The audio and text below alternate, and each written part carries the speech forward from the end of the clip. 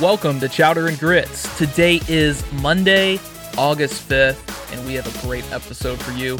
David Teal of the Daily Press in the 757 area is on the show. We are going to be talking Hokies football, UVA football, ACC football. It's a great interview, one I think you're going to enjoy thoroughly. We've also got a few other things to talk about. Bud Foster, Tavian Feaster, Coaches Poll released, all kinds of things. This is going to be a fun show, but first off, Tim, what's going on? Hanging out, enjoying the weekend. That's really all I can say. It was one of those weekends where we didn't really have a lot to do, so that's a blessing. It's been fun hanging out. Reveling in my mother-in-law's kind of experiences. She was at the bar last night in Richmond and got to meet Jay Gruden, so that was pretty freaking cool, I think, to be able to go to a bar and end up meeting a head coach, and she's a Redskins fan, so she really enjoyed that. But the key takeaway there was Rob Ryan was also there. And so, first question, was this like a Redskins-sponsored event, or are these guys just drinking off a tough day of training camp? Just drinking off a tough day of training camp, man. Interesting. I wonder if Bill Belichick takes that approach. I don't know. Man, what would Bill Belichick even drink? That's a hard no. He's sober, right? He doesn't seem like an alcohol kind of guy. No, I bet he's like he's either one of two ways. He's like a cranberry vodka kind of guy. Yeah. Or he's like a whiskey straight up kind of guy. Sure. There's really it's like one or the other. Sure. And those are probably the only two drinks that he actually drinks. Right. I mean, it's just so many ways that you could take that. You could also see him being some sort of teetotaler and going to the bar maybe once a year and ordering a sparkling water. He probably only drinks champagne once a year. There's no doubt about that. Champagne near and dear to his heart. He saves that for special occasions. Yeah. Like, one of his many Super Bowl wins. Yeah, it's interesting. We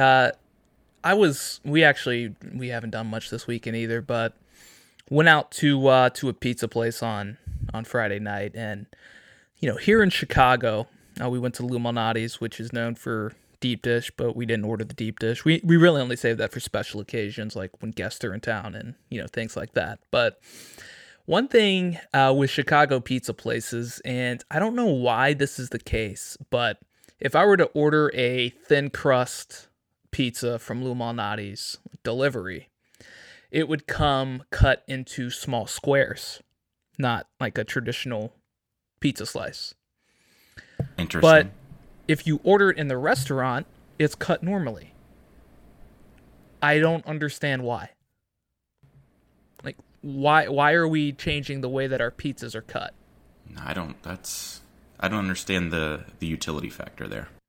Yeah. I just wanted to propose that question. If you know, maybe tweet us the answer. I don't know, but it's the riddle for the week. I'm dumbfounded. I asked the waitress and she had no idea.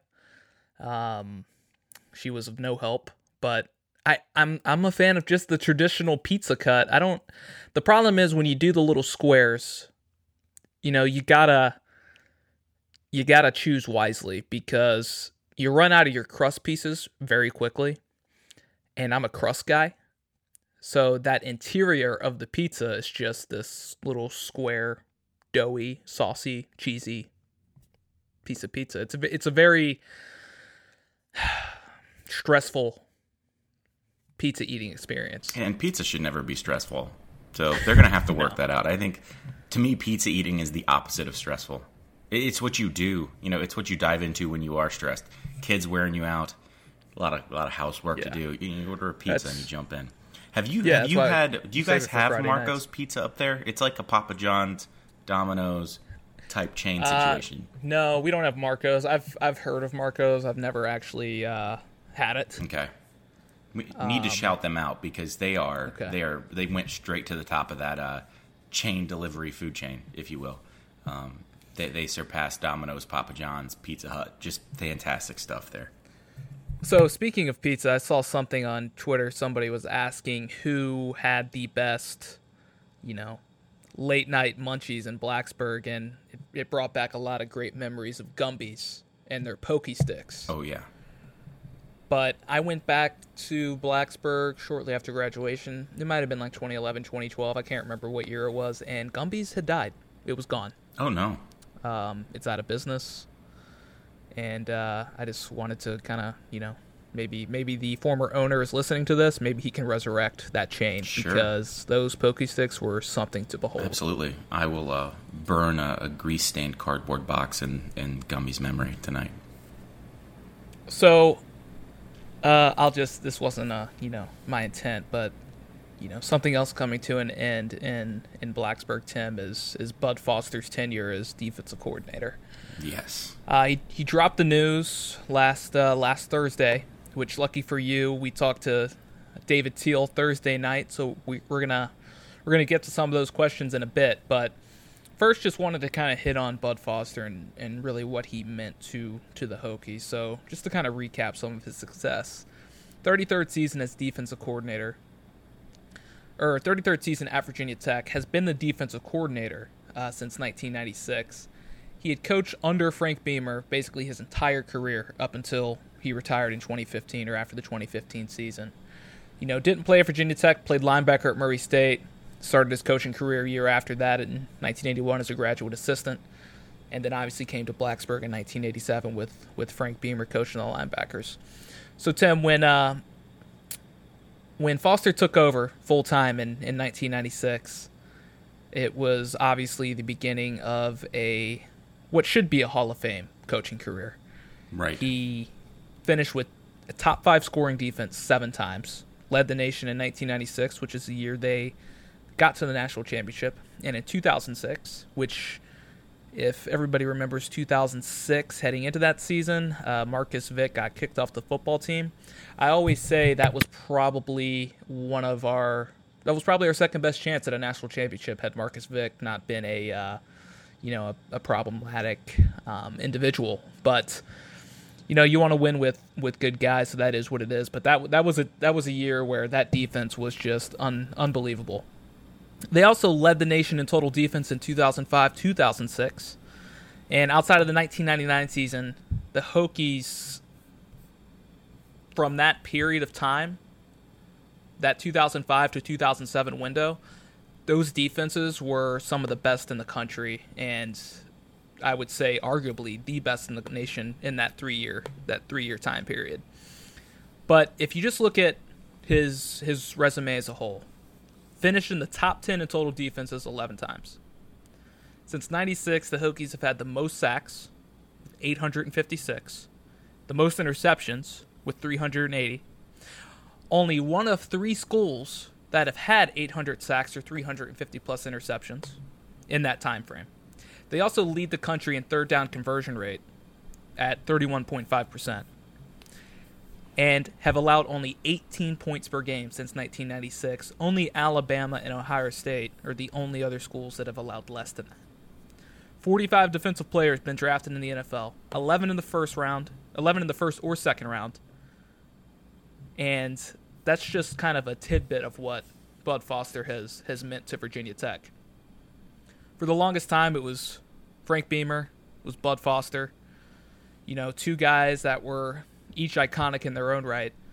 And if you're a Hokie fan like us, they've been at the program for our entire life, at least one or the other. Sure. And after the 2019 season, that's coming to an end, and that's just pretty hard to believe. Yeah, it was shocking. There were rumors in the past year, given some of the health issues he battled, that maybe it was close. I just didn't think it was age 60 close for Bud, and apparently it is. It's a little early in my mind to see him going, but that's totally out of a selfish place. What Bud has given and what Bud has meant to that university is right up there with Frank Beamer, in my opinion. Obviously not to the same level of magnitude, but he's just as much Virginia Tech as Frank Beamer is to most Virginia Tech fans. And it's a shame that connection is going to go. It's a shame that a world-class defensive coordinator is going to go. Don't get me wrong. That's also something that's going to hurt in the long run. But the weird feeling for me is it's kind of, I don't know if it's a statement to the current coaching staff or not, but it's just sad to think Bud was our last tether to the old regime. You sort of felt Beamer's imprint throughout the current football program just because Bud was still on the staff in a way. I assume that because Bud will probably be leaving, That means that maybe Charlie Wiles will too. I'm not sure. But man, it's very, very depressing, and I'm more sad about Bud Foster leaving than I ever thought I would be. Yeah, and I think, I've heard from some people that were like, well, Bud fizzled on his way out. I think that's a completely unfair assessment. Oh, that's bad opinion. And if you look at what he went through last year, not just on the field, but we talk about this with David Teal as well. Just physically, he was ill. He had knee issues. His energy wasn't up to where it usually was. Right. They had lost a number of guys to the NFL. They lost a couple guys to suspension, getting kicked off the team. They had 8 freshmen starting on the team last year. Right. Like super young guys. So they went from 4th in total defense to 85th overnight. So I'm glad that's not going to be the last time we see Bud Foster, because that would be a tough end to an otherwise storybook career. And, I'm not sure we're going to see a top 10 or maybe even a top 25 defense this year out of the Hokies, but I do expect to see an improved product on the field and a team that's going to rally around this. I think the one positive is, this wasn't great news. It's not necessarily negative news around the program. It's just the coach is moving on and he's retiring, taking the next step. He's going to still have a role with Virginia Tech. He's going to be in a ambassador role, similar to what Frank Beamer is under Whit Babcock currently. So we'll still see him around. He's just not going to be coaching or on the sideline. So he's not going away. His presence will still be felt in Blacksburg. Maybe that will help with the recruiting standpoint. But, it will be important for the Hokies to find a strong vocal leader who can come in and try and make their own stamp on this defense. It's not going to be somebody who is getting a shot for the first time. It needs to be somebody that's well established because it's replacing a legend. Right. It may as well be Frank Beamer all over again. That person will always be measured against Bud Foster, at least in the first couple of years, similar to what Fuente's going through right now. So there will be pressure on that next guy. And I think Bud Foster and his role as ambassador will be part of this hiring process. If Whit Babcock has proven anything, he's proven that he knows how to conduct a coaching search. And it may not always be a splashy hire, as we saw with Mike Young. And sometimes it may be, as we saw with Buzz Williams. But sometimes, Foster was a guy who was up for the head coaching job when Fuente got the position. He's stuck on the staff. So, he's a guy who can make the tough decision when he feels is the right decision for the program, and I think the Hokies are going to be okay. I think so too. This is going to be a different replacement. You can't follow up Bud Foster with someone who doesn't have a proven track record. There's going to be some coaches that are probably lined up to take the job. Virginia Tech still, as an defensive coordinator, is a place you're going to want to be. I think that'll be fairly attractive. What is kind of interesting to think about is what if this season does not go to our expectations to the point where maybe we see a hot seat for Fuente at the end of the season as well. Is that a scenario where, because Bud is leaving, the pressure on Fuente then becomes a little higher? Because to me, at least, it seems like if you were going to be replacing the defensive coordinator and your current head coach didn't do so well, maybe you look at replacing a head coach too. I'm not sure, and obviously that speculation is not warranted at the moment. Fuente, for all intents and purposes, should be great at the end of the year. I don't anticipate issues for him on that front, but it's an interesting dynamic to also think about. As far as the replacement goes, if Fuente is here, that's going to have to be nailed, and that's going to have to be done in the right way. And as you mentioned, Whit did a great job with Fuente. I imagine Whit and Fuente will do a great job replacing Bud, but it's going to have to be the right hire. Things have been done Bud's way here for so very long. You're probably going to want somebody in there that handles things in a similar manner as well. And I don't think you're going to want to lose that fiery vocal leader aspect of the football program too, because certainly that's been a place where he's been able to lever his personality in a way that's really been beneficial to the program. Yeah, and like you said, Fuente's not on the hot seat. I don't expect him to be on the hot seat, but he's in this kind of interesting conundrum because One, yeah, he's not on the hot seat, but two, he's expected to win at least 8 games at a bare minimum this year. So if he doesn't, then that's just going to I don't think it's going to put him on the hot seat, but we're going to start getting antsy alumni. It may not, but what you are going to see is if that team does go 6-6 with that schedule, the fan base will be out for blood at that point. Yeah, it's not.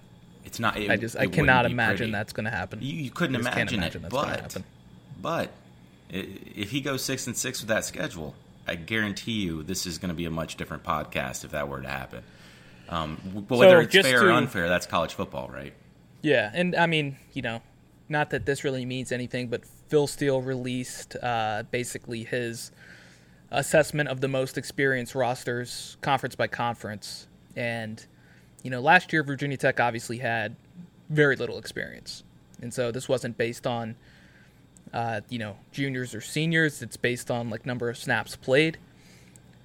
Good news, Virginia Tech is the second most experienced team in the ACC. Great. By Phil Steele's assessment. Bad news is Louisville's number 1. And so we obviously know about Louisville. But, Virginia Tech was not Louisville last year. No. It was just a team that dealt with a lot of unfortunate circumstances. So 6-6, yes, that would be devastating for the Hokies and their program and recruiting and tone going into the offseason. But, it's early. It's August. Let's be optimistic. Hokies are going to, come out. They're going to compete. Got a big game later this month with Boston College. So it is what it is. But, some other news around the program. Tavian Feaster, the running back transfer from Clemson, former 4-star out of high school. He is staying in South Carolina, going to the University of South Carolina. He's going to be a Gamecock, so a little bit of a blow to the Hokies' backfield, or at least what we thought could be the backfield. I'm not going to say it's bad news. No. Just because anytime that a guy's coming in this late, it's going to be tough for him to kind of live up to whatever the expectation was that we had of him, and trying to learn the system and learn the offense. And was he going to be the guy? He had a really good shot to be, probably, but was it going to happen in week 1 or week 2? Probably not. No, and it would have been an embarrassment of riches for us anyway, which is, I think, why we were so excited about it to begin with. I think our backfield is just fine, but it's one of those scenarios where it would have been just an absolute home run threat, and you always want as much depth as you could absolutely possibly get. But is it a death blow? Absolutely not. We're still stacked on offense, and I think that that's a weird switch to make, to go from Clemson to South Carolina. But if being close to home is that important for you, so be it. Best of luck to him in the SEC. Yeah. So one other thing that came out this week, Tim, was the coaches poll. So that was released on Thursday, right before fall practice began, and what we saw on that, nothing really too surprising. Only, I guess 2.5 ACC teams cracked the top 25. So we've got Clemson at 1, we've got Notre Dame at 9, and then we've got Syracuse down at 22. So the one thing that really stood out to me, Tim, is there was 4 Pac-12 teams in the top 25, which always kind of makes me laugh a little bit. So Washington was the highest ranked, Oregon at 13, Utah at 15, and then Stanford down there at 23. So I'm willing to bet a lot of money that at the end of the season, the ACC is going to have more teams in the top 25 than the Pac-12. But just to kind of recap some of the other teams that did receive votes, Miami got 94, Virginia Tech got 64, and then we don't see another ACC team until we got Virginia with 30 votes, and then NC State, Duke, Boston College, Florida State also received some votes to be in this poll. So, coaches poll is what it is. It's obviously way too early to be worried about where you're ranked or what you're doing in the polls, but just a little early season indicator of what coaches think of the teams around the country. Yeah, it's funny to think. I wonder when those coaches are actually going to learn their lesson on the Pac-12. There's 2 things in life you don't bet on. That's horse racing and Pac-12 football. So it'll be interesting to see where they end up. I don't think we're going to have 4 Pac-12 teams, or is it 3 or 4? you mention? It was 4, right? It's 4. Yeah, I don't think we're going to have 4 in the top 25 at the end of the season. But of that group of 4 unranked teams that you mentioned with ACC, I think we're going to end up with either Virginia, NC State, Florida State, and maybe even Duke with a very outside shot. Ended up in the top 25 this year. So as usual, the ACC not given the credit it deserves. But at this point, I mean, that's par for the course. So I'm going to say we, as in the ACC, here's what I think we're going to end up in the season. Just a little stab in the dark. Clemson. Right. Virginia Tech. Yep. Miami. Virginia. And Wake Forest. Yeah, I mean, those are all find themselves in the top 25. All good shouts. Yeah, Wake Forest keeps popping up in my head as a team that just, they're going to be on that periphery. And maybe I'm overhyping what they did with Newman at the end of the year, but they to me feel like a team that's going to make a leap to another tier, if you will, this year in the ACC. I'm excited to see them play football. Okay, so let's go ahead and jump over to our interview with David Teel. So again, David Teel is a journalist for the Daily Press, and we kind of jump into his background a little bit, talk about the Hokies. For those that don't know, David Teel is a James Madison University grad, so we talk a little bit about the JMU Virginia Tech game. And for all of those Twitter followers and people that think he's a fan of Virginia Tech or UVA, we talk about that too. So that's pretty fun. And so just a great interview with David. If this is your first time with us, we are Chowder and Grits, the podcast for ACC and Hokies football. You can find us basically anywhere you listen to a podcast, but Apple Podcasts or Spotify are probably the two favorites among our listeners. So go ahead, click subscribe, leave us a review, let us know how we're doing. But first off, here's David Teel. All right, we welcome on David Teel, the award-winning columnist for the Daily Press and a member of the Virginia Sports Hall of Fame. David, welcome to the show. Thanks for having me, guys. Absolutely. So, you've been reporting for the Daily Press since 1984. You've covered the ACC for that entire time, I believe. 25 Final Fours, a Super Bowl, Summer Olympics. Could you just kind of talk about your experience as a reporter and, how you landed in the profession? Well, I landed in the profession because of my father. He used to put the sports section underneath my pillow every morning before he went to work. And then when I was 9 years old and he got a little weary of me always watching sports on television, he handed me a piece of notebook paper and a pencil and said, "Why don't you write about what you're watching?" And so I did. And I've been pretty much doing it ever since. It's incredible. Yeah, that's pretty crazy. So, I mean, just covering all those events, like what really stands out to you most in your career? Oh, gosh, guys, I've been doing it so long. I got out of James Madison in 81, and I've been in the newspaper racket since, and at the Daily Press, as you mentioned, since 1984. And, I think the Final Four count's now up to 27, with UVA having won the national championship this past year. That was obviously an indelible moment, considering what it meant to this state and the institution itself, and what I'm very familiar with. And gosh, Michael Vick in the national championship game in January 2000 in New Orleans, the 96 Summer Olympics, and Michael Johnson making return when he set the world record in the 400, and Ali lighting the torch for the opening ceremonies. Christian Laettner in the 92 East Regional Final, and the shot that beat Kentucky, and being courtside in Philadelphia that night. Beyond lucky to have had a bird's eye view of some remarkable moments. Yeah, you're just bragging now because those are all some pretty iconic events. I didn't mean to. I'm sorry. No, I'm definitely jealous.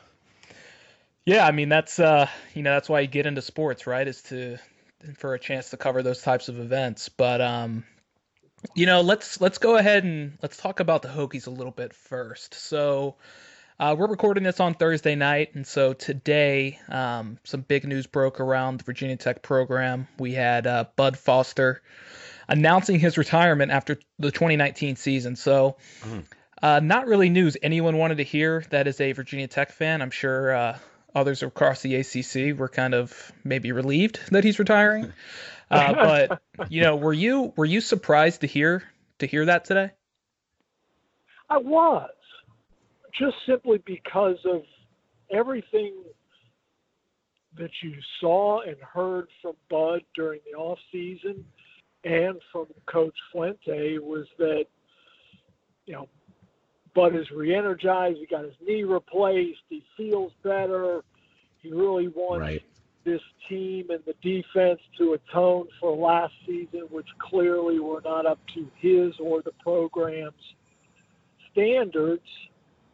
And it was kind of an about face today. But this is clearly the decision that he made. And I talked to Frank Beamer this afternoon about it. And he had been talking to Bud for about 2 months, I guess, as he kind of worked his way through this. And obviously Frank went through it in 2016 himself. And as Frank told me, when you know it in your heart, it's best to get it out there, don't have a lot of questions, and then just move on and coach the rest of the season, as was the case in 2016 when Frank announced in early November. And in Bud's case, it will be the entire 2019 season. Yeah, it's a little bit interesting too, because he pretty much had to make a decision today. I mean, not necessarily today, but before the season, because there was so much talk around his contract, and I'm sure it's something where he didn't want it to. Yeah, exactly. So I don't think he wanted it to linger over the program, but now it's almost like it seems like it's a rallying cry for this defense. So, maybe they can use it as fuel to step up and bring that Virginia Tech defense back to form. Oh, I don't think there's any question that it's going to be a rallying cry. I think you're spot on. And this is a coach who is beloved not only by Hokie Nation and the Blacksburg community at large, but by his players.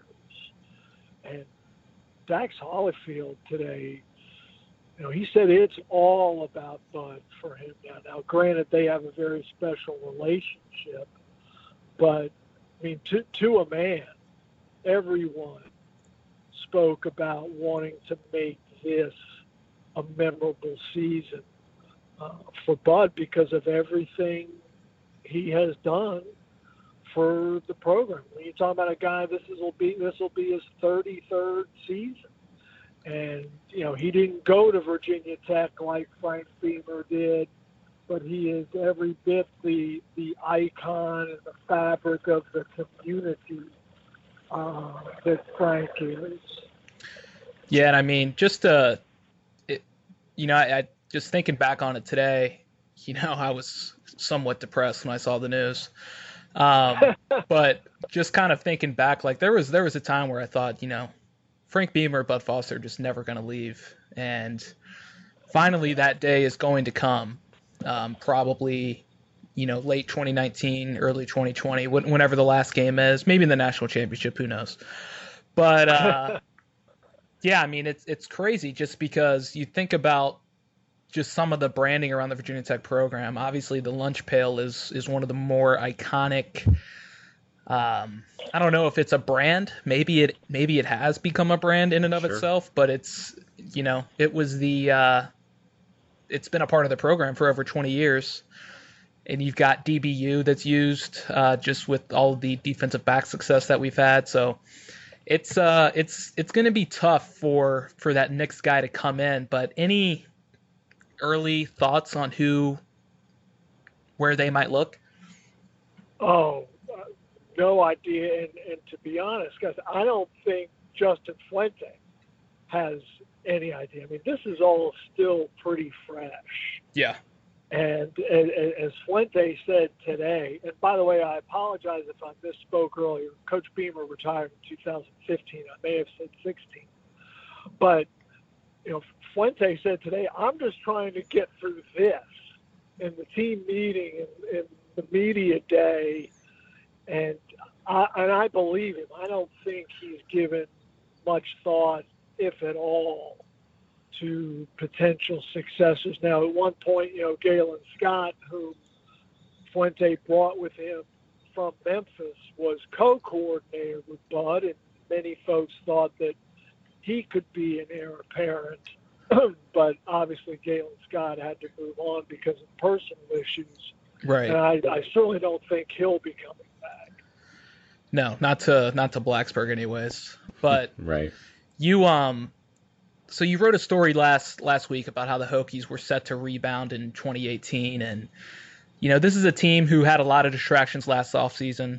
Some distractions in the locker room in the early part of the year, a lot of injuries. Before today's news, it felt like, based off comments from guys like Dalton Keene and Hezekiah Grimsley, Reggie Floyd, it seems like there's a lot of excitement around the team, and a lot of the comments are around, like, we have the right guys to be part of this program. Do you think that is a storyline heading into this season, and was it something that was maybe kind of misunderstood last year, or was there more there than maybe we know about? Well, there's always more there than we know about, simply because we're not in that locker room. And it is a familiar refrain for a team or a program coming off a disappointing season. Hey, we've got better chemistry. There's a better vibe. We've got the right guys now. So you never know whether that is indeed the case, because it's all about results. That's sometimes the beauty and the curse of sports is there's a scoreboard and you cannot dispute it. And that will be the measure of this Hokies team and whether they are indeed better than they were a year ago. Certainly the schedule sets up for them to be better. Mm-hmm. And I think the benchmark, guys, and feel free to disagree, is 8 regular season wins. I mean, Absolutely agree. The 2 FCS games, come on. Yeah. And then Old Dominion, yeah, I know what happened in Norfolk last season. I was there. But this game's in Blacksburg, and there's no way on God's green earth that the Hokies are going to get caught napping for that game. So there's 3 right away. And of Virginia Tech's 8 ACC opponents, guys, 2 of them had winning conference records last year. 2. Jeez.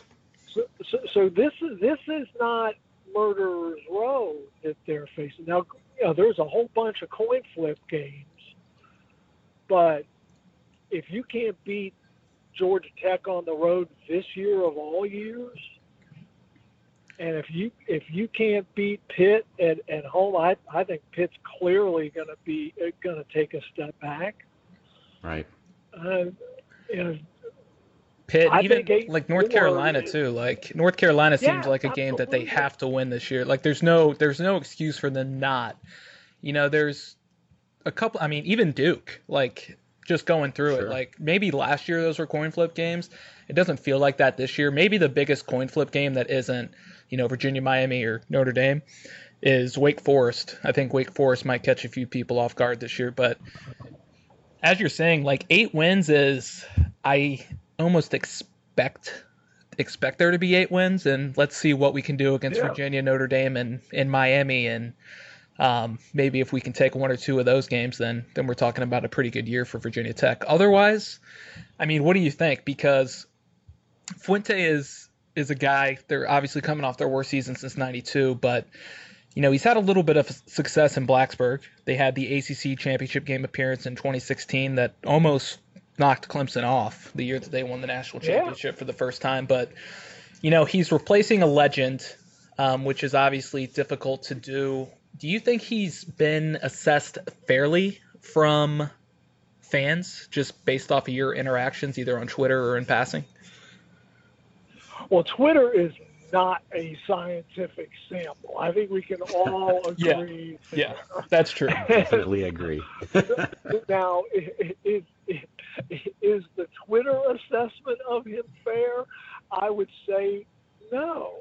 Yeah. I mean, the Hokies won 19 in his first 2 seasons.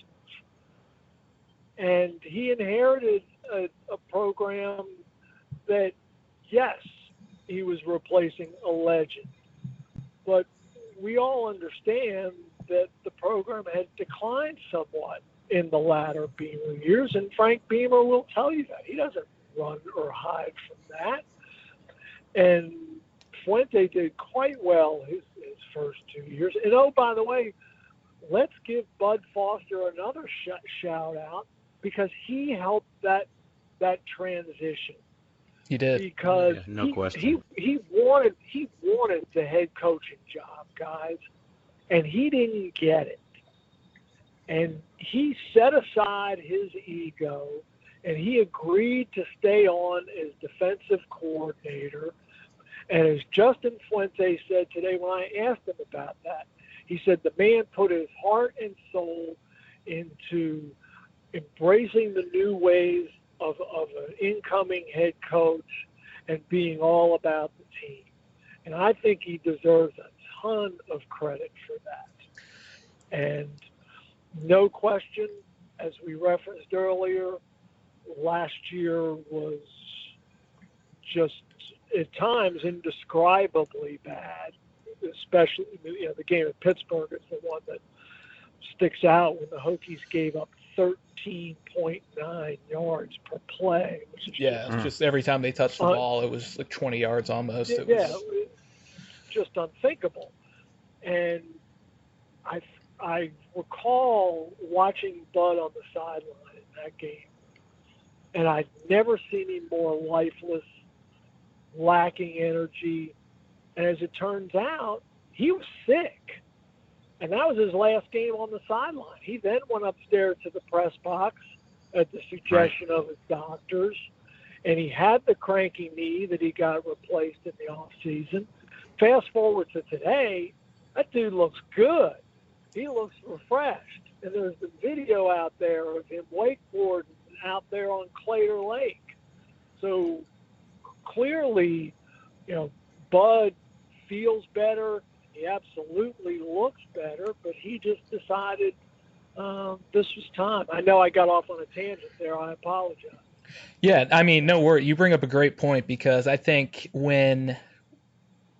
some people were expecting Foster was going to get the job when Beamer retired. And there was obviously talk about Fuente. It's not like he came out of nowhere, but for him to come back after that situation where he probably did feel like it was a little bit of a smack in the face. And, besides that, he came back and, he's been a big reason that they got to the ACC championship that season.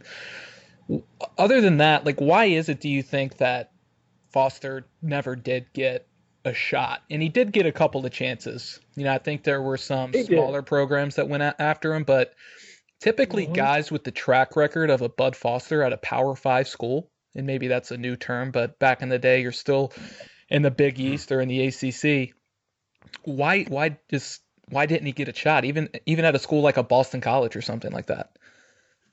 Well, athletic directors really tend to skew toward offense. Defensive coordinators don't get a lot of jobs. Now, there are obvious exceptions. There's a guy in Tuscaloosa who was a pretty fair defensive coordinator. He's pretty solid. And it's worked out for them. Yeah. And so far it's working out pretty well for Kirby Smart in Georgia. But for the most part, people want offense. So I think that's part of it. And another part of it is Bud was extremely picky. Yeah. And he got comfortable in Blacksburg. He was working for a man, and I'm not overstating the case, whom he loves. I mean, Frank Beamer is a friend and mentor and so much more to Bud Foster. And for a lion's share of those years, he was working for him, and he loved it. Yeah. Yeah, I mean, it's unbelievable. I just keep thinking about it. I'm like, there's no way he's leaving. But let's see what happens this year. But one thing I wanted to hit on was just to get your perspective on the Old Dominion win last year over Virginia Tech. So Old Dominion is pretty brand spanking new to this whole college football thing. Not just the FBS, but when did they start the program? Back in 2009, I think. 2008. Yeah, this is year 10. Year 10. Okay, so obviously for Virginia Tech, it was. I'll put it up there with one of the more embarrassing losses in the program's history, just because not that they just lost to Old Dominion, but they got dominated in that game. It felt like. So just what did that game mean for ODU, and do you think it hurts Virginia Tech maybe in somewhere like the recruiting trail? Well, I don't know if it hurt on the recruiting trail, but it hurt Virginia Tech in myriad ways, because that started what became a very steep and pretty quick decline. Even I know they bounced back the following week at Duke, but still, that was the first sign that that defense was going to be so poor. Plus, you lose Josh Jackson on top of it.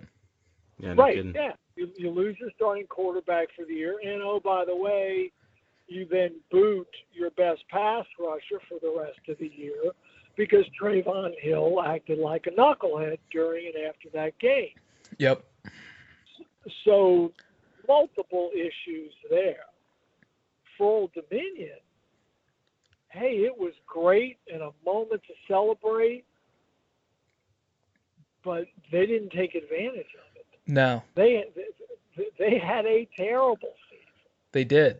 Which is just, looking back on it, it just makes it even more unfathomable that the Hokies lost the way they did. Yes. So, sure does. I mean, it seems like, I'm not sure rivalry is the best term, but, the Hampton area, the Hampton Roads, Virginia Beach, that's an area that the Hokies have dominated just through the years from a recruiting perspective. So I'd have to imagine that a lot of ODU football fans were probably Hokie fans, when they're not playing Old Dominion, maybe even when they are playing Old Dominion, I don't know. But, before this program came into existence, it wasn't an afterthought, and I don't think the Hokies are really competing with Old Dominion right now on the trail anyways. But what do you think that game's going to mean this year as the home opener in Blacksburg? Because on top of it, you got guys like Eric Kuma, who was very loud on his way out, and then a tight end, and Chris Cunningham, who transferred to ODU this offseason. Well, not only that, let's not forget Brian Steinspring. Oh, I didn't realize he went there. Oh, yeah. Absolutely. That is a nice little twist. Oh, you talk about somebody who considers Frank Beamer a mentor. I mean, Brian Steinspring is another former Hokies offensive coordinator, an offensive line coach. So, absolutely, that adds another wrinkle to the plot. So many connections there, but I tend to shy away from the term revenge game, but this one, in my mind, qualifies in every regard. Any young man who wore a Hokies uniform last season in Norfolk has just got to be itching for this one. There's no doubt. There's no doubt. So maybe just put on your fan hat for a second, because this isn't the first time Virginia Tech has lost to a school in the state of Virginia that they probably shouldn't be losing to. So you're a James Madison alum. What did beating the Hokies in 2010 mean for that program? And like Old Dominion, they didn't have a very good season. That was kind of their big win. But I wanted to get your thoughts on Mickey Matthews because he said at the time, after the game, so he's a little emotional, biggest win in school history. And so James Madison is a school that's won like multiple national championships. What's your take on that? Well, I thought when he said, I was not at the game. I was on the beach in Los Angeles hanging out before Virginia's game at Southern California that night. And my phone, I mean, this is before smartphones, or certainly before I had one. So I'm running around with a flip phone. Right. And it just starts lighting up. People are texting me. They're going crazy. Are you watching? I'm going, what in the heck are you talking about? They're like, JMU's beating Virginia Tech. I'm like, get out of here. And I truly did not believe it. And sure enough, it happened. And I read Mickey Matthews' quote after the game, and I thought it was preposterous. I mean, he had coached them to a national championship. I'm like, dude, do you have amnesia? Right. Have you forgotten that? But that was my kind of reaction, because I was like, well, I mean, it's the FCS or D2 at the time, whatever we were calling it, but it's still a national championship. How is beating Virginia Tech in like week 2 the biggest win in school history? No. To my way of thinking, not even remotely close. You won a national championship. You hung a banner. You won rings. You were on ESPN now. National championship trumps beat Virginia Tech any day in my mind. Yeah, I mean, I'd agree. I just wanted to get your opinion on that since you're closer and a fan of the program. But so just last question on the Hokies before we jump to the ACC. But just your thoughts on Fuente from a recruiting standpoint so far, because I say he's got about 3.5 recruiting classes under his belt because he came in late to the 2016 situation. And for the most part, the 2016 class was his lowest rated class. I think it was in the low 40s, but otherwise he's been, typically in the top 5 of the ACC, which is pretty much where Beamer had been historically. 20 to 30 rankings. The 2020 class doesn't look as, flashy right now. They don't have a lot of high-profile recruits coming in. Is that cause for concern with Fuente? Or what's your kind of read on the recruiting situation right now? Well, the 2020 class, guys, just out of necessity, is going to be quite small. Right. Because the senior class is so small. So I don't think they have much chance to land a really flashy class. Now, granted, they've taken some commitments where you look at the guys and you see their other offers and you go, That's my concern. Right. Yeah, that's definitely the concerning part for me. And I get that, and I'm not going to be able to pull the player's name, but a recent commitment, I believe it was from a defensive back who only had an offer from Delaware State. Correct. Okay, but wasn't that also the case with Silas Danzy? And he's turning out pretty good. Yeah. So maybe Fuente and his staff are just trusting themselves, which if you're in their position, you certainly have to. If you recruit to rankings and stars, you get yourself in trouble. And if you ever doubt that, just look at the Mike London tenure at UVA.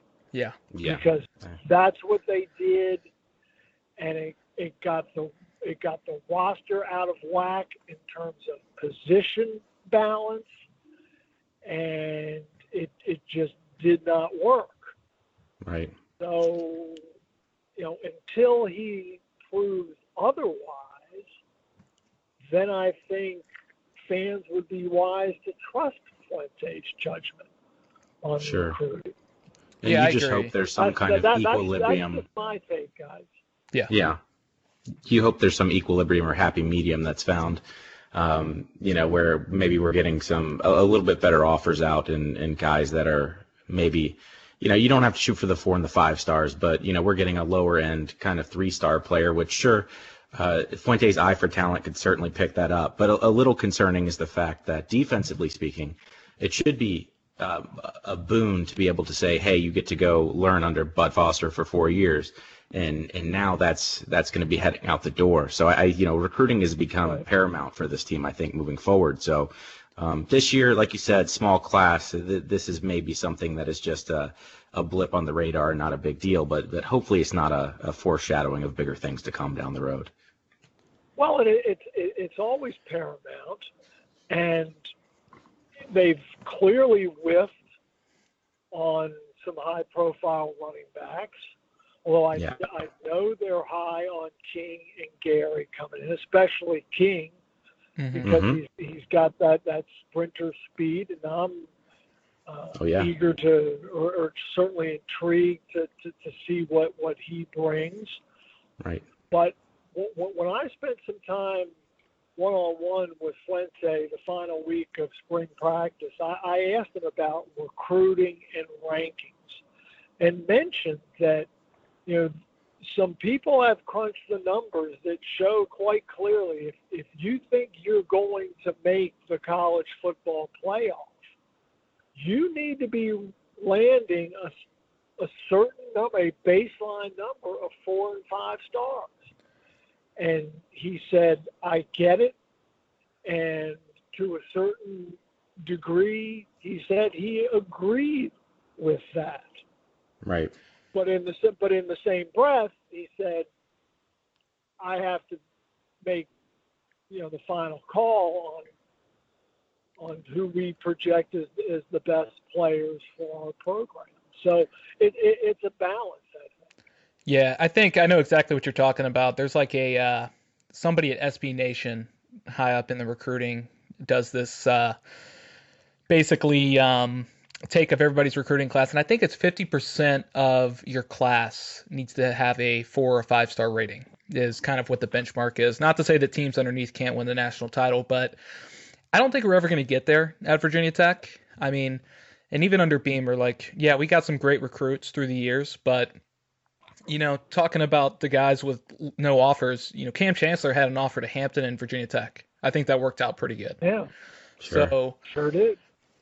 And what we saw last year was Fuente had a lot of issues with guys that he didn't necessarily recruit, and it just didn't fit the culture for whatever reason. So I still think there's that aspect to that. So there might be reasons that, we see it in the Twitter sphere, as I like to say, and, they pass on that 4 or 5 star, they don't get that 4 or 5 star. Maybe there's a reason behind that. Maybe they just don't like the cultural fit. Maybe they didn't go after him as hard as everybody thought they would. So, it's just something that you got to take with recruiting. It's an inexact science, but I do think definitely having the right guys that fit that culture and the mold of what you're trying to do is the most important thing. So, no doubt.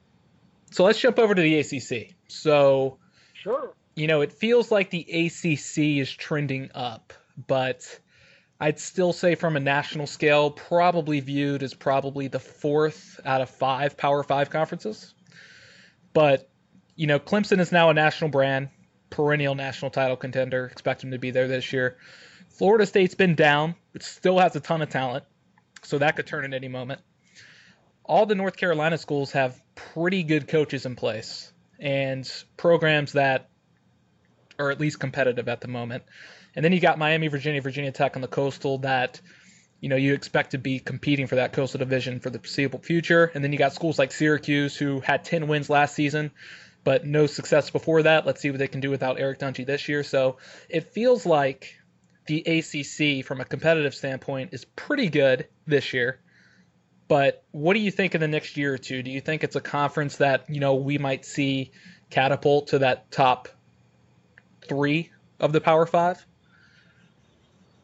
I certainly think it's conceivable. I think you can make the argument that over the last 5 or 6 years, the league is already there.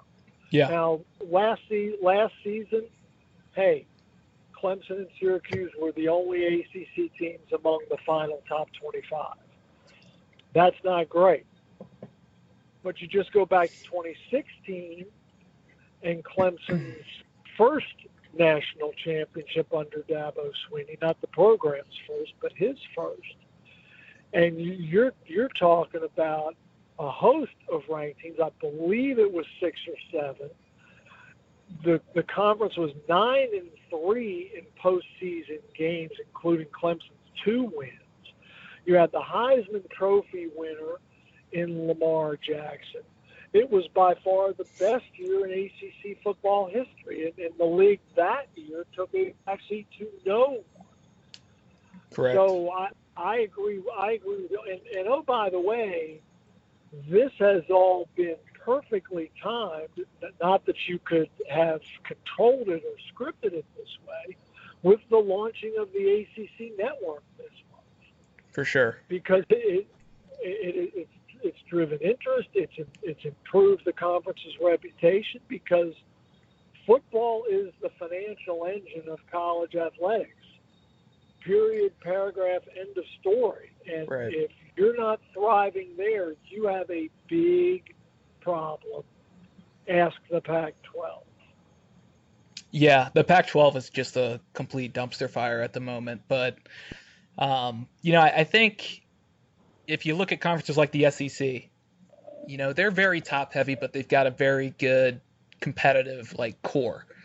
Big Ten is a similar way. Big 12 can be up and down. I think the ACC, if you just look at it from a whole, Miami, Virginia, Virginia Tech are all trending up. They're going to be super competitive with each other. I expect Florida State to start giving Clemson some problems in a year or two.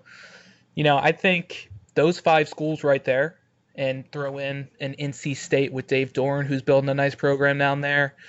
Who knows what's going to happen with Mac Brown in North Carolina? Maybe Dino can right the ship in Syracuse. The ACC is going to be maybe the premier conference in about 2 years over the SEC. It might shock some people to hear that, but yeah, I don't know if I would go that far. But I was just trying to be bold, No, I like it, Justin. I understand that. What did Ryan Willis say after the UVA game last year? Scared money don't make money. There you go. Yeah, absolutely. Be aggressive, be bold. It all depends on coaching and having the right guys. And, is Babers the real deal? If Babers is the real deal, can Syracuse keep him? Or does somebody else scoop him up? What happens when Saban? What happens when Saban retires? I don't think it's a slam dunk by any stretch that Dabo goes home to Alabama. I think as long as he's got it going at Clemson, he's staying put. Oh, sure. I can't imagine a world where Dabo would go anywhere else other than the NFL at this point. Yeah, he's got it made in Clemson. Yeah, it certainly appears that way. So, speaking of Clemson, you obviously picked him to win the Atlantic, so, way to go out on a limb there. But do you foresee them having trouble with any ACC opponent this year? Because if we're talking about schedule, Clemson has a very soft schedule this year. So, if they do lose, what do you think their chances are at making that college football playoff? Well, it all depends on what happens elsewhere. Correct. Because you just can never. You can't guess. It. No. No. And it would also, you say they have a soft schedule. Could be. Could be. But that Wofford game could catch them off guard. Sure. Well, yeah, that's the one I have circled too. But if A&M is great. Yeah. And they've beaten A&M. Maybe they lose at Syracuse in week 3, and that's their only loss. But Syracuse ends up having a great year. Mm-hmm. And let's say somebody from the Coastal emerges that's really good, and Clemson beats them in the ACC championship game. Who knows how it would fall. Sure, you got Florida State too. I still Florida State's got to be good again one of these years. Yeah, I don't think it's this year. No. I just don't. And is it a Willie Taggart issue? I think it's more of a Jimbo Fisher issue and what he left behind. Yeah. Or what he didn't leave behind. And Willie Taggart's trying to clean it up. Right. Now, whether he has or not is the big question. So Virginia was your pick in the Coastal, and it was, and it is. It wasn't. Yeah, exactly. So you cited that you went with them, or you went with the team with the best quarterback. So Bryce Perkins, obviously he's a stud. But outside of Perkins, what is it about this Virginia offense that has you excited? I don't know outside of him that there's a lot to be excited about on the offensive side. Although I think Joe Reed and Hasise Dubois and maybe Tavares Kelly can give him some pretty good weapons on the perimeter. I know they got to replace Olamide Zaccheaus, who set career receiving records there. They have no proven running back by any stretch. And already questionable offensive line, in my mind, became more so with the graduate transfer from Penn State getting hurt and being done for the year. To me, that creates another question mark. Sure. But yes, I picked Virginia based on Bryce Perkins, but not solely based on Bryce Perkins, because Virginia that defense is pretty good. nine starters, guys, from a D that ranked 21st in the country. Right. Yeah, in points allowed per game. Yeah. And if Virginia Tech fans want some encouragement about what kind of improvement can happen over the course of a year, UVA went from the 70s in scoring defense nationally to number 21 last year. Yeah. So it can be done. Just like the Hokies went from number 4 down into the mid-80s. So it can fluctuate that much in a season. But I think Virginia could be really salty. No, I think Virginia's defense is maybe understated a little bit. I mean, would you say that they're the best in the Coastal defensively? I think they're right up there with Miami. I think Miami was 1 or 2 spots ahead of them nationally in scoring defense last year. But right. Virginia has more returning starters. And defense is Bronco Mendenhall's wheelhouse. Sure. I think it's going to be interesting with Virginia, because my concern with them is their offense, and it's not a Bryce Perkins concern. It's Bryce Perkins is the offense concern. So if something happens to him, or he gets maybe banged up a little bit, I'm still a little bit concerned about how many points they're going to be able to score. Not that I think their defense is going to give up a lot of points, but you know, there are some high-powered offenses that they're going to play this year. Virginia Tech's one of them. You know, you're close to both programs. Whether Hokie fans will want to admit it or not, and trust me, they don't. They don't. The UVA athletic program as a whole right now is just riding a lot of momentum. But, yes, you know, Mendenhall, he isn't under any type of pressure, obviously. But with the JMU win over Virginia Tech in 2010, the ODU went over Tech last year, and after last season's loss, which extended the streak to about 15, or 215, not about. How important is this year's matchup for UVA, which could have Coastal Division title implications in the last weekend of the season? And, you know, that's also something UVA hasn't won. So both of those things could be on the line come the day after Thanksgiving, or 2 days after Thanksgiving, whatever the game is this year. Black Friday, yeah, day after. No, it could be. And I think we all wondered last season, if not now, when. But yet somehow UVA found a way to screw that up, and I put it. And you talk about question marks on offense. I mentioned earlier the defense is Bronco Mendenhall's wheelhouse. I'm not terribly sold on Robert Anae as an offensive coordinator. And I thought he and Mendenhall screwed up that fourth quarter last year, and they tried to sit on the lead when Perkins was passing the Hokies silly earlier in the half.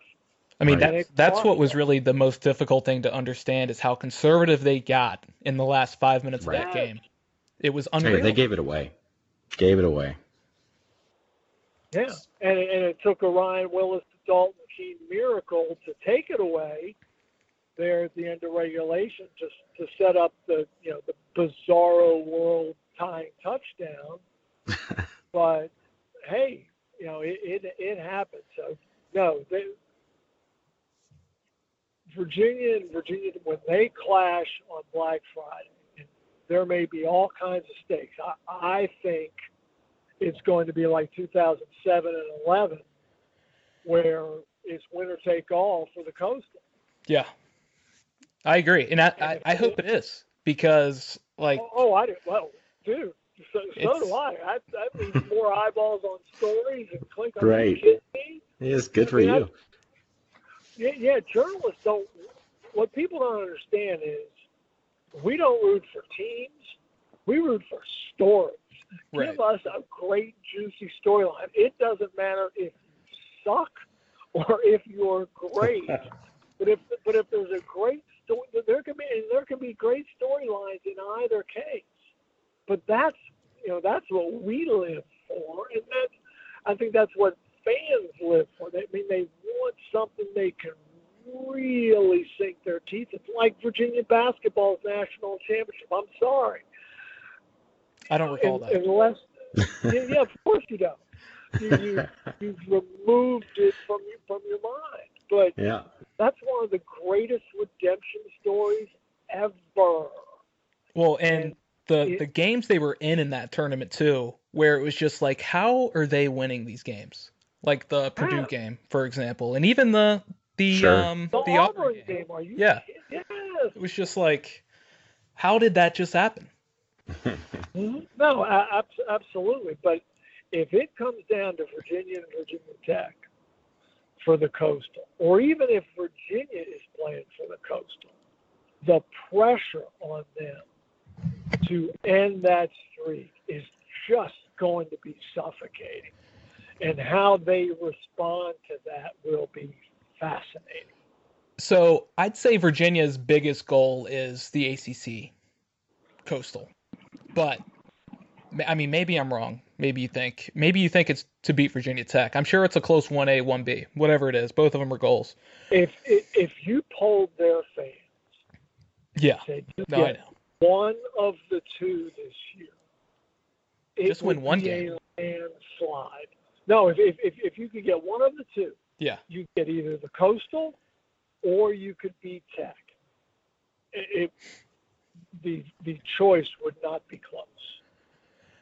So we see this smashing the rock thing, which I figured they would have retired that after last season. And Oscar Bradburn, the punter for Virginia Tech, had a great little tweet out there telling Bryce not to fumble the hammer on his way to smashing the rock. But do you think the Hokies have the same fire Virginia does as far as the rivalry is concerned? Because unless it's just not publicized like smashing the rock is, I don't see the Hokies doing anything like that publicly.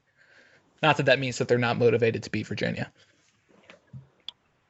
They are incredibly motivated to beat Virginia because nobody wants to be the team. Yeah, nobody. Yeah, especially in Foster's last season. Oh my! You got that storyline. That's huge. Look, that's already a storyline for you. No matter how the season turns out, you've got that.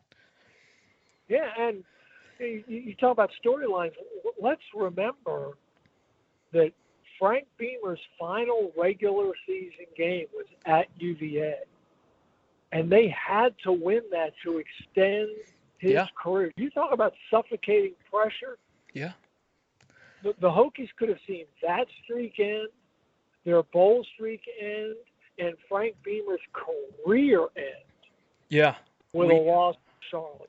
We had on Michael Brewer a few weeks ago, and we talked about that game, and it was a season for him too, where he's a senior, right? And a season that he had played through a number of injuries, and that was just a huge game for him. And then for Beamer, carrying Beamer off the field. So, like you said, you just don't want to be the team. He brought that up specifically, that has the streak come to an end. Well, and the following year, the game's in Blacksburg, and Coach Beamer was kind enough to invite me over to his house the day before the Tech UVA game, because I wanted to do a story on him, essentially 1 year after retirement. How's he getting along? What's it like?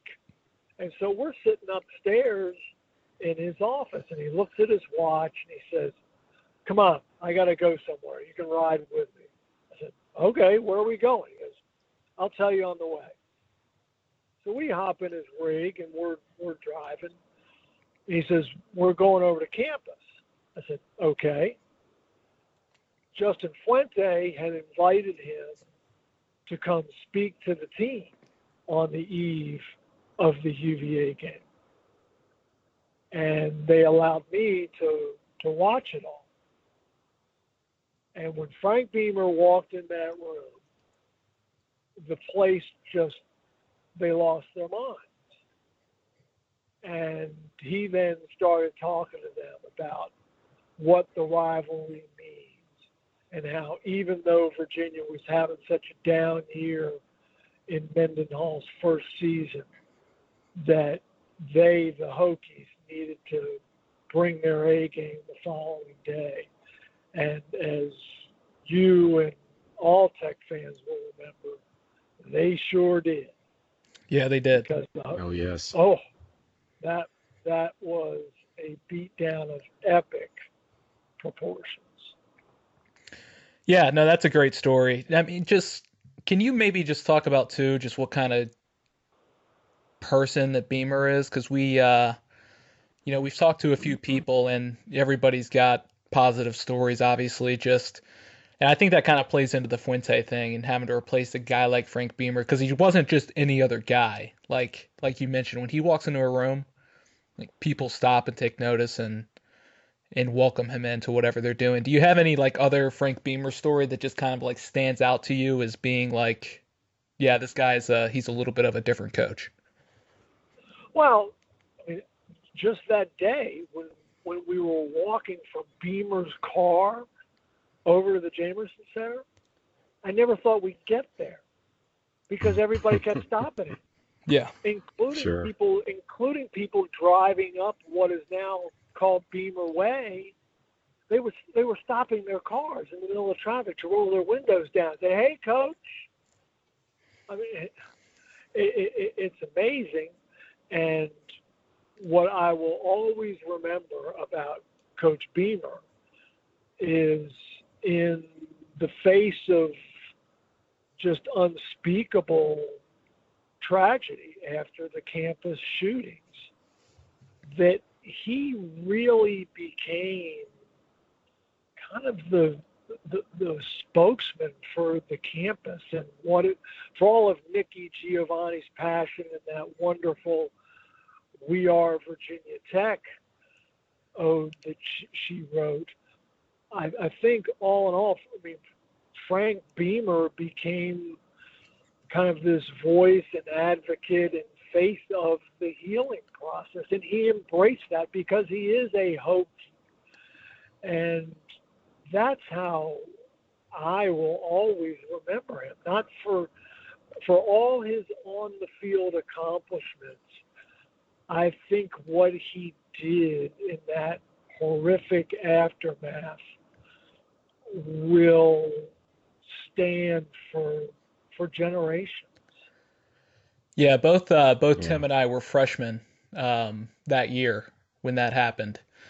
And just to think back on it, I mean, it seems like it was forever ago now, but at the same time, not that long ago. But yeah, I'd agree that Frank Beamer became like an ambassador for the university on a national scale, because everybody was reaching out, just wanting to get stories. But Beamer was kind of the guiding light, to put it lightly. And I remember opening up football season, college game day. Game day was there. We were playing East Carolina. It was a noon game, I think, and Yeah. it was probably one of the more intense openings to a game I had ever remembered, and probably the closest I've ever come to actually crying at a sporting event. Just because it was just emotional. It was more than football that day, and yeah, just to have a guy like Beamer kind of lead the program through it was pretty incredible. So, so to end on a lighter note, well, actually, one more Sure. question. Let's do that. What are the odds that a team not named Miami, Virginia Tech, Virginia will win the Coastal this year? Ooh, I think long indeed. I've heard people say, "Oh, Duke could win it or Pitt could win." I do not see it. Yeah. So what was with the votes in the preseason poll? Because Georgia Tech got a vote, North Carolina got a vote. Like, who's placing voting? that vote? Yeah. The only thing I can imagine is, those things are now done online, and it's kind of a slide ballot where you're dragging a team's name over to a column and stacking them in a certain order. And I wonder if somebody just got a little sloppy, and because I always double check myself because if you're not careful, you can get things out of your intended order. Right. I truly wonder if somebody mistakenly. I mean, you can't be serious and pick Georgia Tech to win the Coastal. To me, it was just like, I'm not going to vote for Greg Maddox first ballot in the Hall of Fame because I'm just like a stuck-up baseball writer. That's what it felt like. Sure. Like, Yeah. I'm not going to give, but it wasn't even like Clemson's in that division. You've got a number of teams that you could have picked, but Georgia Tech? Yeah, and Yeah. Travis Etienne was the player of the year in the ACC last year, and he wasn't unanimous for preseason All-ACC running back. Yeah. Yeah, that's insane. So there's just no accounting for it. All right, so There are some folks who vote who clearly shouldn't. Something we do with all our guests is a little rapid fire. So I'm just going to ask you a great. question. This is where I'll distinguish myself, I'm sure. Yeah, exactly. So first question, pretty obvious one. Thoughts on the name Chowder and Grits for an ACC podcast? Absolutely. Yeah. And I think it's great. And you're right in my wife's wheelhouse. She is a serious Chowder and Grits fan. Perfect. She would Of the podcast, I assume you mean. Of the food. She's about to become a fan of the podcast when she finds out her husband's on it. Yeah, there you go. There you go. Yeah, we'll take that. So best grits and chowder you've had in ACC country, or maybe it's outside. I don't know. And it can be a region. It doesn't have to be a specific place. The chowder that Boston College serves in the press box, fellas, is pretty stout. That's funny. Andy Bitter said the exact same. Yeah, the second exact same thing. Oh yeah, it's a highlight. I'm not a big cream-based soup fan, but when I go to BC, oh yeah, I'm bellying out. Sure, yeah. Some chowder in October, November in the Northeast, I'm sure is great. Yeah, it's not going to be as good in the searing heat of late August. Right. So hopefully they'll have the air conditioning cranked in the press box so Right. the chowder is a little more palatable. Sure. Oh, man. The best grits, I mean, there are some places down in the 757 now that we're not home to an ACC team where you can get some mean shrimp and grits. Oh, I bet. I bet.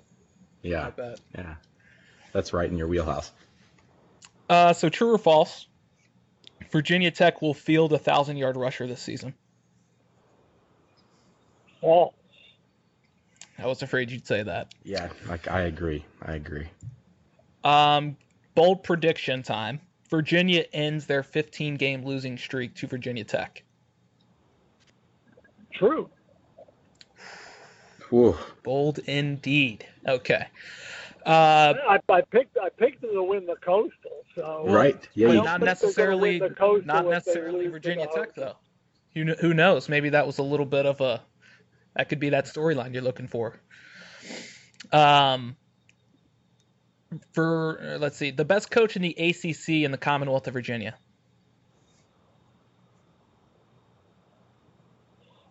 Bud Foster. Hey, Like I it. like that answer. Little I love curveball. that. Yeah, a little pivot. I didn't see that coming.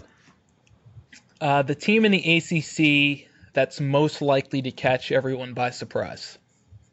You already said it. Wake Forest. Yep, I There you agree. go. The only Yeah, thing I'm solid. worried about with the Wake is their defense, how that's going to hold up. Yeah. I couldn't agree with you more. And it's not like they were great defensively last year, No. and they had to have a dicey opener against Utah State. I mean, heck, they were 11-2 last season. Now, granted, they've gone through a coaching transition, but when you have not one but two capable quarterbacks like the Deacons have in Newman and Hartman, I think that's a nice place to start. Yeah, I really like Newman. I've said Newman that was great.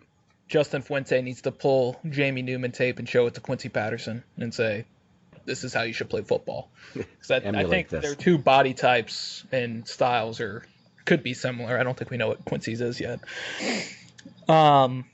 So we kind of alluded to this earlier, but I'm going to make you choose one. Best sporting event you ever covered.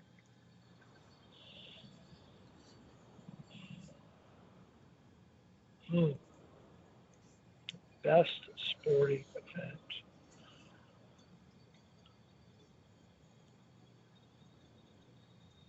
I will say the '96 Olympics.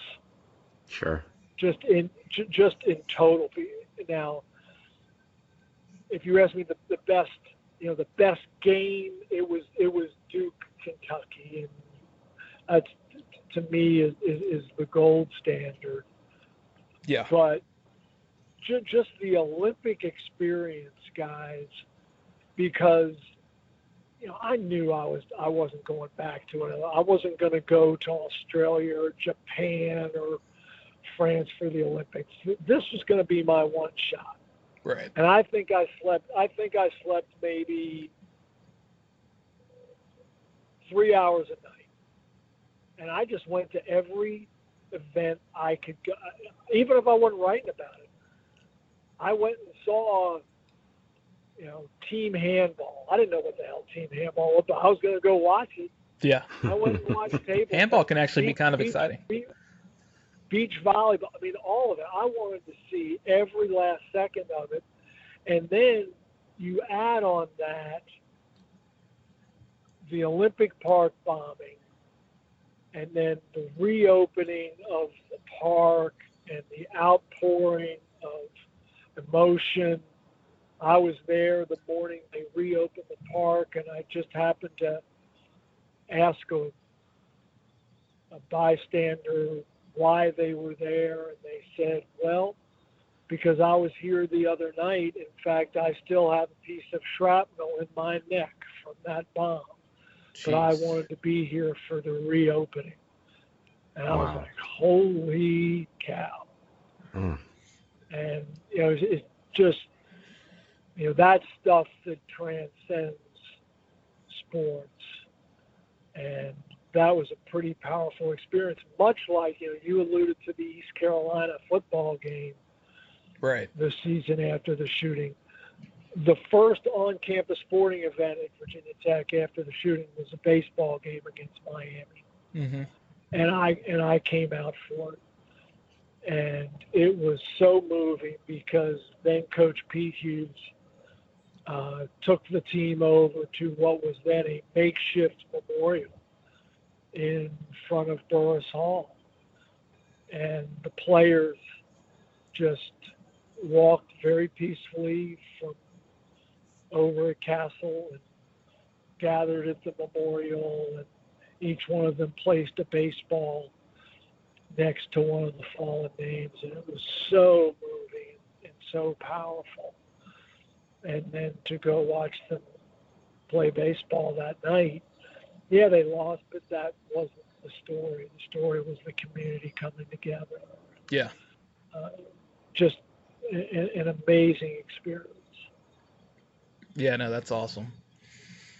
So what would you say the best venue in the ACC to cover a football game would be? Death Valley. Death Valley. I was just giving you a softball there, Lane Stadium. Yeah. Sure. Sure. And I've been there for some pretty ridiculous. And I was there for the Punt-Ruski game. Oh yeah. When Bowden pulled that against Danny Ford. I've been there for some Clemson Georgia games, some Clemson Florida State games. Yeah, I haven't been there. It's definitely on my list of places to go. That's for sure. What grade would you give Justin Fuente from an interview standpoint? Depends on when you get him. Yeah. In season, weekly press conference, D+. That's D as in David. Yeah. Those are pretty brutal. Right. Yes, they are. And, he freely admits it. That's just the way he is going to be during the season. Now, if the ACC kickoff or when I've gotten him one-on-one in the off season, he's great. Shows his personality. He's insightful. He's not telling you everything, but there's some substance.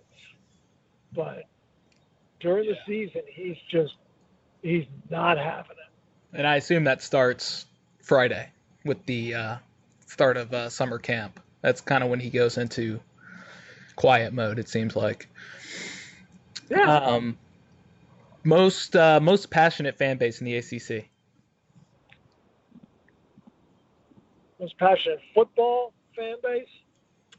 Sure.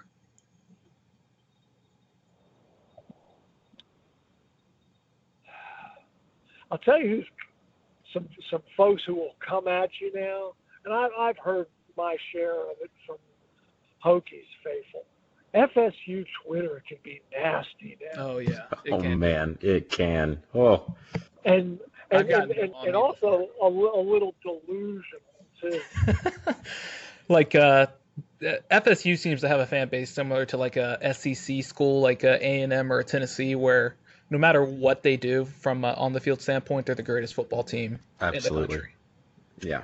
Yeah. Well, it's almost like they're entitled. I remember back when all the realignment rumors were out there and folks were talking about FSU going to the Big 12 or the SEC. And one of Florida State's boosters was complaining about the ACC TV package and the lack of revenue.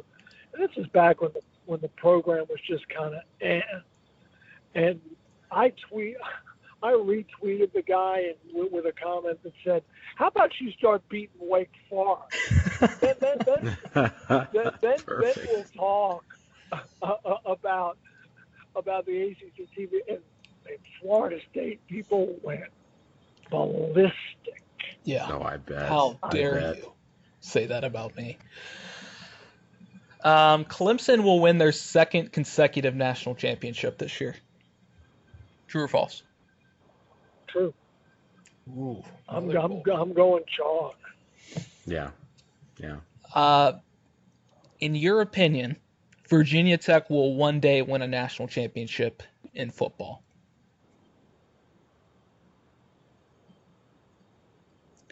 False. Yeah. Why? Tell me why. I just is just so hard, Yeah. and the odds are long on anybody doing it. And What about basketball? Do you think there's a better shot they win one in basketball than football? no, Okay. Truth hurts. because Jeez. dude, It's sobering. you gotta win. You gotta win 6 games Yeah. to win a basketball national championship. 6 in postseason in a row. Yeah. 6 emotional, That, taxing games. that's really, really hard. If the playoff goes to 8 teams, I think that improves the Hokies' chances. Virginia Tech's, I think, one of just 3, maybe 4 Power 5 schools that doesn't have an NCAA team national championship.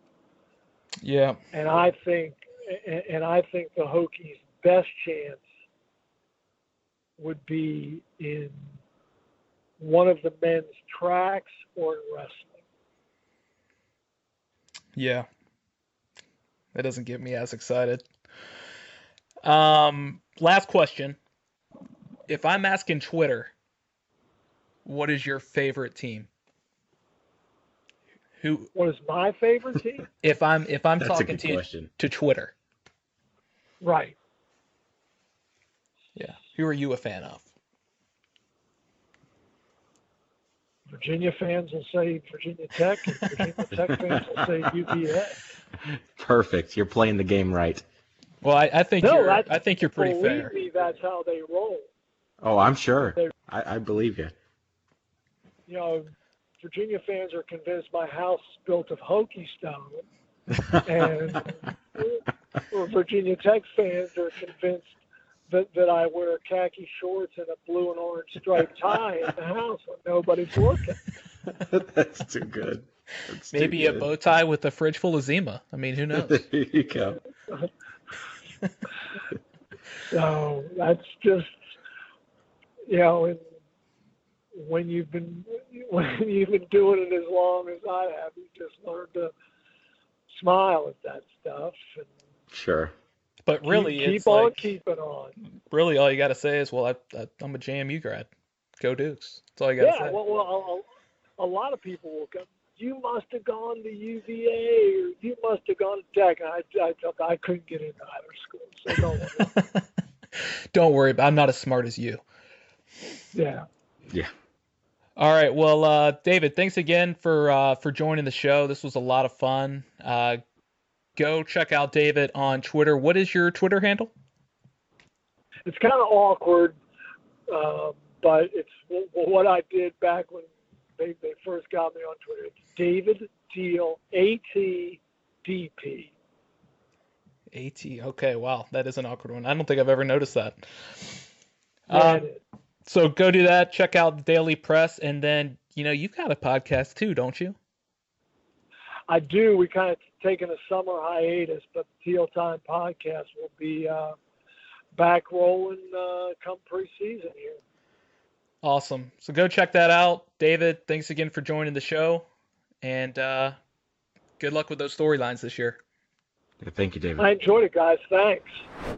Okay, so that was David Teal, journalist, reporter, sports connoisseur with the Daily Press. Thanks a lot to David for coming on the show. We had a lot of fun with that interview, a lot of great insight from him, somebody who's been around the ACC and just sports in general for a long time. So always great to get that perspective. But Tim, anything that really stood out to you? Yeah, I guess I'm a sucker for any sort of Frank Beamer talk. So getting to talk about kind of some stories about Frank Beamer and what he's meant and what kind of guy he is, I always eat those up. And I could just listen to David talk forever. That guy is just a walking story machine at this point. You can obviously see why he was inducted to the Virginia Sports Hall of Fame based on all the amount of things that he's done and covered. but just especially his insights on the rivalry between UVA and Virginia Tech, I thought were absolutely fantastic. Yeah, so I always enjoyed the rapid fire segment because Right. you get kind of a quick answer. But for Hokies fans out there, it was rough to hear his take on the national championships. So Sobering. Hold your head up. It's still possible. Maybe it's just not like super likely, but we'll get there. I wonder if we had asked somebody the same questions about Clemson about 10 years ago, what the answer would have been. So it's always possible the tide turns towards your way. But, yeah, some of the stories around Beamer, the Bud Foster insights, and then just kind of his view on the ACC in general. And I wanted to be sure to ask him about the Virginia offense because, I do see Virginia having a very strong defense this year, or at least what we think will be a good defense. Sure. We'll see when they play some of the, stronger teams on their schedule. But offensively, I've said this in the past, they've got Bryce Perkins, but what do they have outside of Bryce Perkins? And, David didn't seem like he was super high on really anything else on the offense, but we'll see how that kind of plays out this season. Right. And all fair criticisms. I think, I won't say that they were refuted either by David. I think he kind of sees it the same way, too. You with Virginia, you have to hope for no injuries at your quarterback position and really hope that some of that dynamic playmaking ability is given to the team this year from somebody on the outside. So we'll see. It was sobering to hear what he thought about Virginia Tech, but honestly, I'm as big of a Virginia Tech fan, obviously, as you'll see, being an alum.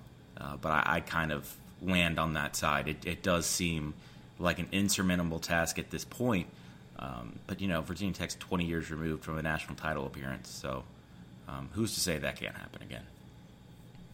Yep, you just got to get the I think one of the challenges with Virginia Tech is they just never seem to have the right defense and the right offense line up at the exact same time. Good point. And, in 99, it happened. And they came up a little bit short. In 2006, it should have happened. But then we had the Marcus Vick situation and just caused a bunch of quarterback issues. Right. Or in 2006. Really, 2005 through 2007, that was as good a shot as any with the defense that we were fielding. But offensively, we just could not field a team that was a big enough threat. Right. So that kind of plays back into, we talked about Bud Foster's, not really landing as a head coach anywhere, and, colleges want to see offense first. At the end of the day, I do think defense is what puts these teams over the edge and what really leads to national championships. But you still got to have a pretty legit offense to get there. And until Virginia Tech is able to line up both of those units, which I think they can, obviously it's going to be a little bit more challenging without Bud Foster around Blacksburg. But there's other guys out there that can coach defense pretty well. But it's definitely going to be something to watch around the Hokies program going forward. Absolutely. Yeah, absolutely. So that's our show for this week. We are rapidly approaching the kickoff to the ACC football season, only really a couple weeks away. So next week, we've got a little bit of Syracuse to talk about. We're going to update you around the ACC camps that are going on. And then we have got an episode coming up later this month with Southern Pigskin. We're going to break down the ACC and the SEC with one of their writers. And then we're going to have somebody from BC on to kind of kick off week one of the ACC season, talk about the Virginia Tech-Boston College matchup. So a lot of great things coming your way. And just again, for those that may be new here, we're Chowder and Grits, the podcast for ACC and Hokies football. Find us on Apple Podcasts, Spotify, TuneIn Radio, Stitcher, and Google Play Store. Tim, why don't you tell these people what they can do for us? Leave us reviews, comments, interact with us on social media, and share our posts linking us to the podcast and linking your friends to the podcast. That way we can get our name out there to as many people as possible. The more you do that, the closer we are to our ultimate goal of having Paul Feinbaum on the show in an ultimate sparring match for the ages. So help us out, help us attain our goal, and hopefully in a year or two we will be talking to Paul live on our air and bashing the SEC relentlessly. Thanks for listening. Thanks for everything that you guys do, and keep it up. We're looking forward to growing this thing not only this year but next year and to many years to come. So appreciate what you do. Leave those reviews, share those posts, and we will talk to you guys next week.